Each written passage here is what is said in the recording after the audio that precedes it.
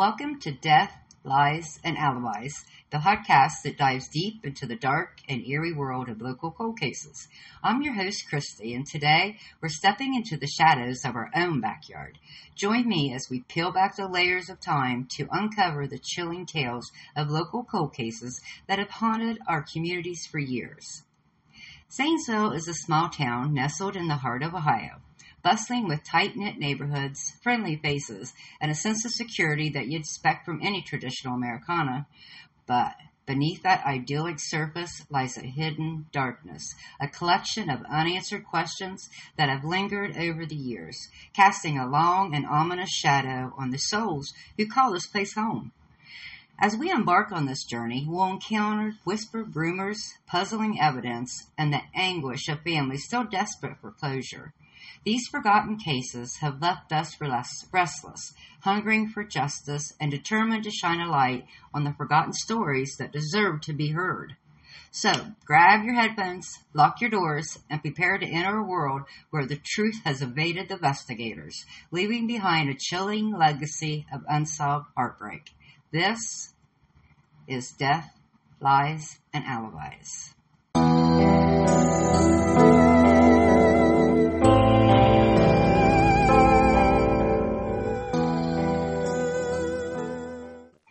Welcome back to the podcast that peels back the layers of time to uncover the chilling tales of unsolved crimes.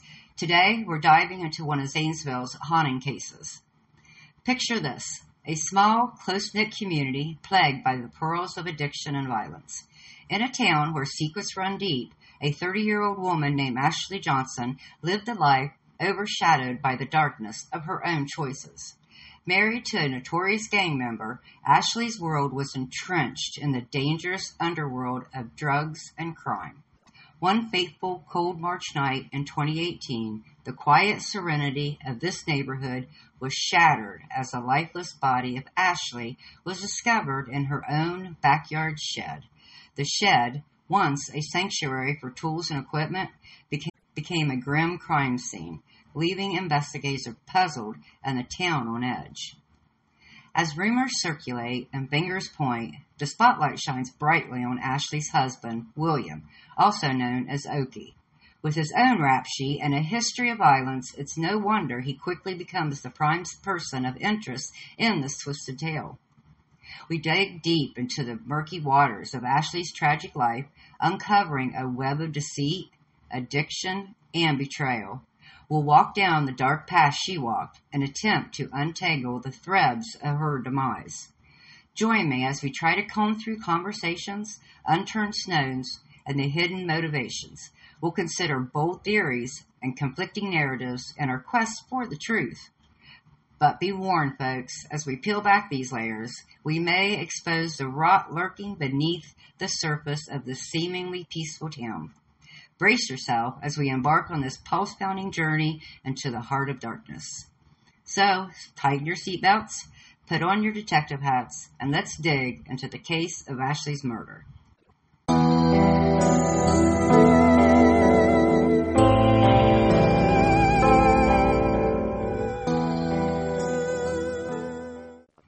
Shed of Secrets.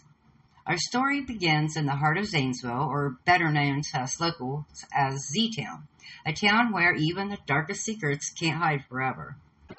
Under the cloak of a frigid March night, snowflakes tumbled aimlessly from the charcoal sky, blanketing the world in an unforgivable coldness. In the dim, lit solitude of a backyard shed, this young woman sought refuge. The once lifeless structure was now lit by the melancholy blue glow of a single light bulb, casting eerie shadows as it swayed gently, revealing the grim furniture of addiction, used needles, discarded tinfoil, and a lonely spoon. She was hopelessly caught in the iron grip of substances that promised solace, but only delivered more pain. A makeshift sanctuary against the world, the shed was a hollow cathedral where her and her husband worshipped their self-destructive habits.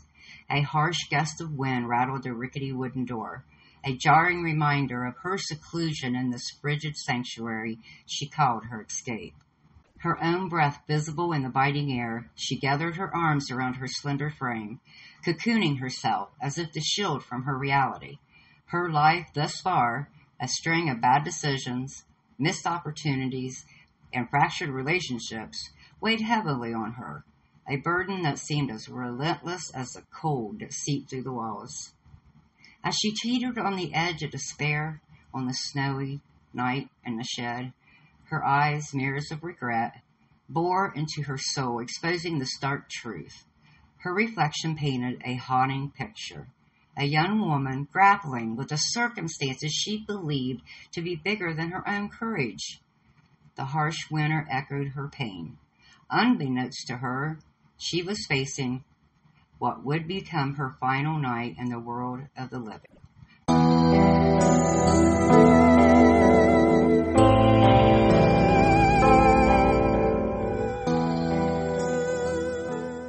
The 30-year-old was found dead and badly bruised in a shed.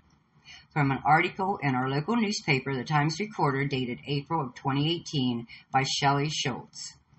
Despite the nearly 20 overdose deaths in Muskingum County this year, there was something different about the death of Ashley Pacone Johnson, and her family wants answers. Ashley Johnson sits on her mother, Lori Swackhammer's lap in a family picture. Johnson was found dead of an apparent overdose, but family members say she sustained other injuries. Ashley, according to her mother, Lori Swackhammer, was found dead on Tuesday, March 20th, in a shed where she had been living behind a Galena Avenue residence. There was evidence on the scene to suggest she had died from an overdose, according to Swackhammer. However, beneath the surface, a deeper story was unfolding. Her body was badly bruised, and she suffered internal injuries, Swackhammer said. Ashley, 30, grew up in Beavertown, spending most of her childhood on her grandpa's farm with her siblings, Chris and Bella. She idolized her grandpa and followed him everywhere, Swackhammer said. Both of the girls did. Ashley was the middle child, 6 years younger than Chris and 2 years older than Bella. She started using drugs probably around the age of 14, Swackhammer said. I think it was just marijuana at first, and then eventually it led to the hard stuff. Another photo of Ashley was taken when she was a teenager and she was in a pageant. Over the next decade, Ashley's life began to spiral out of control. The drugs had really taken control over her life, Swackhammer said. She was in and out of jail. She had stolen from the family. Well, pretty much burned all her bridges. She was a mess, and we couldn't trust her. Older brother Chris, who worked in the fire and EMS fields, as well as for the Perry County Sheriff's Office, had tried relentlessly to talk to Ashley about her lifestyle. He told me several times that she was going to die if she didn't get help, Swackhammer said. Chris died in a motorcycle accident in October of 2016. His funeral was the last time I saw Ashley, Swackhammer said. She said she wasn't, but I could tell she was high. Swackhammer said Ashley had just been released from jail when she was found dead. We always hoped that this time would be the last time, that she would finally straighten up, Swackhammer said. But in the back of our minds, we always knew she would probably end up dead. Ashley's sister, Bella, said she saw a selfie taken earlier that day that Ashley had died. Now, it was a good picture, Bella said. The sun was shining on her, and she didn't look too bad at all. She definitely didn't look beat up. So what happened between the time the selfie was taken and the time she was found dead in a shed, badly beaten, according to her family, remains a mystery. She wasn't perfect. She'd done a lot of wrong things, Swackhammer said, but she didn't deserve this. No one does. Anyone with information regarding this investigation is asked to call Detective Brad Schwager with the Muskingum County Sheriff's Office at 740-452-3637, extension 6050, or you can call our tip line at 740-299-4822, or email us at deathliesalibis@gmail.com. We'll be right back.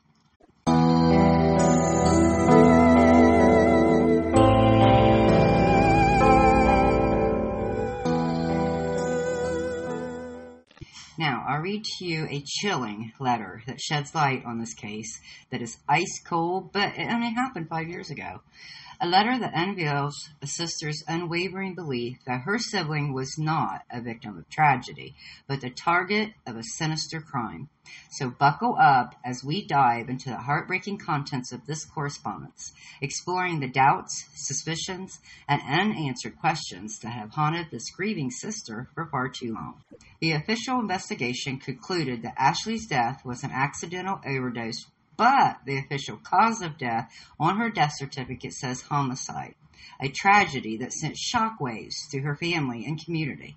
So Bella doesn't accept the official report's explanation for her sister's demise. In fact, she's convinced that Ashley was murdered and the true culprits remain at large. Her letter presents a compelling argument, folks. Her words drip with the desperation and the quest for justice that has consumed her every waking moment.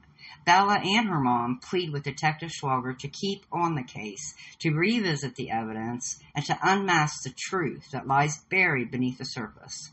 Armed with the incredible determination and a fervent belief in justice for her sister, Bella implores the detective to bring the perpetrators to justice. We embark on the possibility that Ashley's death was not the result of a tragic accident, but the deliberate act of a callous and cunning killers. Her letter to you folks. Listen. Today I am posting to dispel any rumors or falsehoods surrounding my sister's death. Ashley was murdered, and the autopsy shown here proves blunt force trauma killed her, not an overdose. Please continue reading for the undeniable truth with proper proof to back it up. I'm going to give a trigger warning here, guys. This is an autopsy report, so if you're sensitive like that, heads up. Take care. My sister's name was Ashley Bacone Johnson.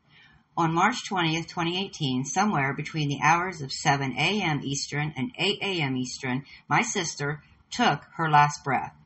EMS wasn't dispatched to the scene until 6 p.m. Eastern. Ashley was found dead in her, quote, bed, which is a mattress on a dirt floor in a shed in the backyard. The property is owned by her mother-in-law. She's laid dead for an estimated 10 to 12 hours before emergency services were called to the Galena Street in Zanesville. Her blood had time to pool and congeal. It has become non-flexed or blanchable, which takes up to 8 to 12 hours after death.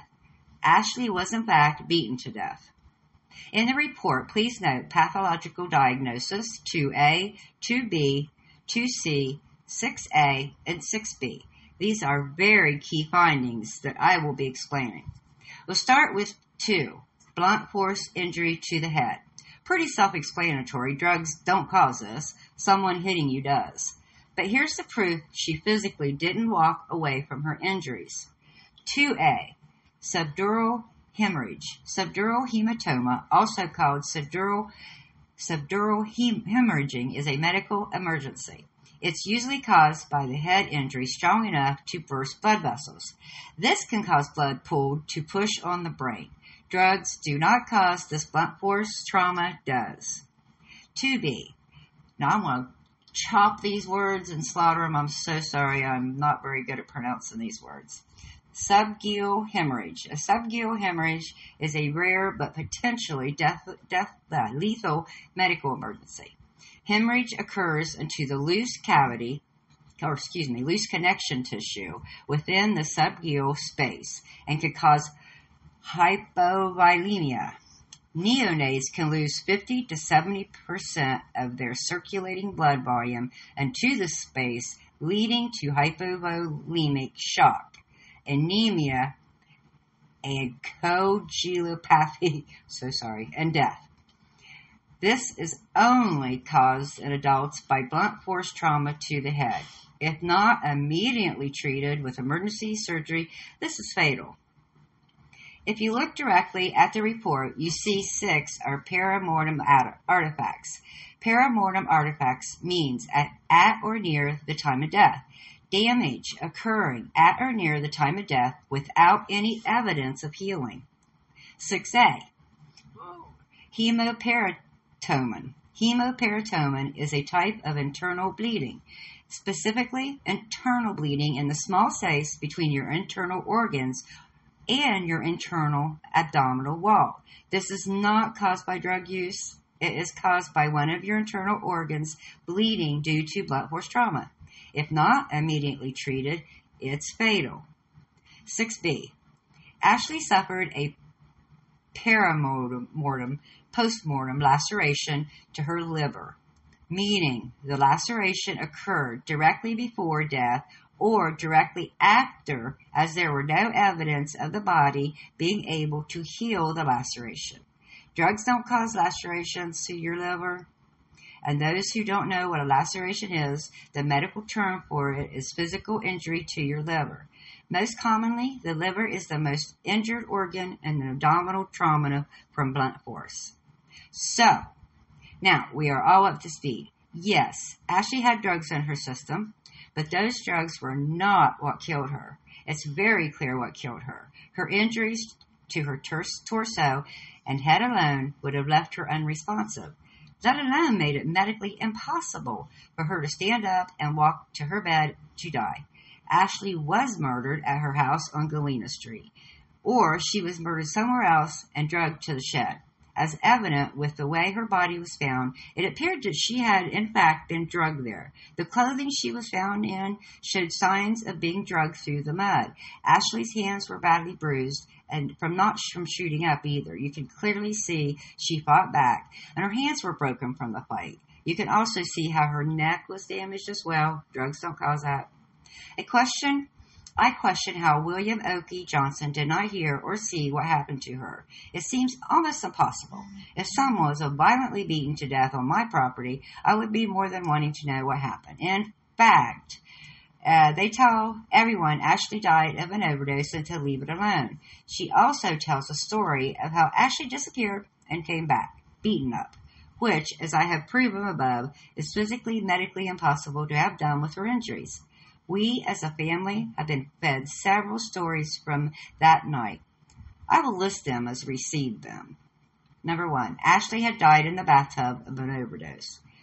2, William woke up to find Ashley dead from an overdose in the bed they shared. 3, Ashley has snuck away and gotten beat up. Supposedly the sheriffs were looking for her, along with her husband, William Oakey Johnson. But there is no report or proof to this, just one person's word.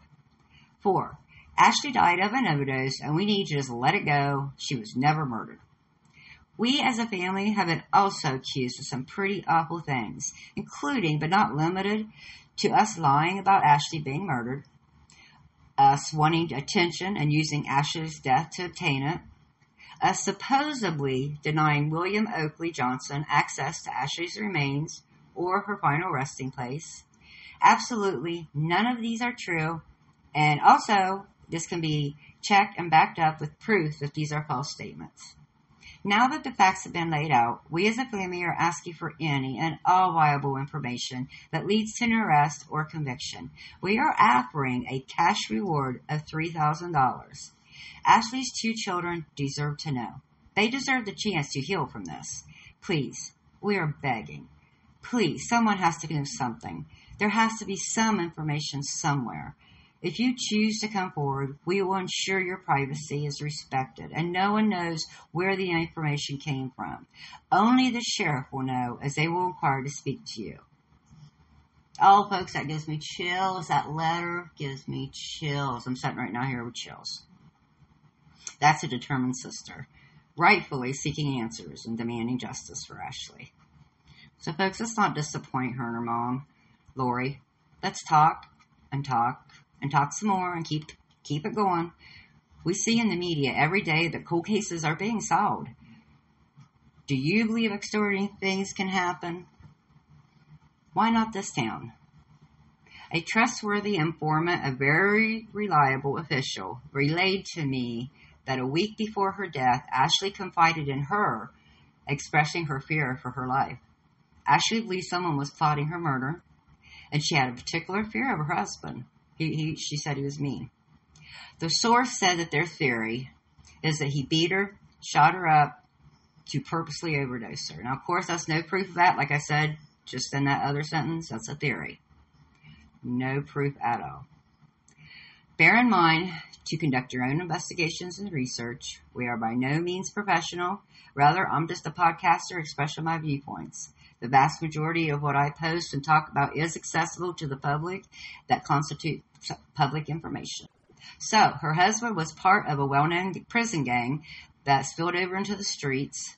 They were famous for their hideous acts and committed within our community. At my interview with Sheriff Lutz, he did decline to discuss this case, citing it is still open and under investigation. It's stagnant and cold. Without any evidence presented by anyone, it's unlikely it'll progress. We're in need of assistance from the public, he said.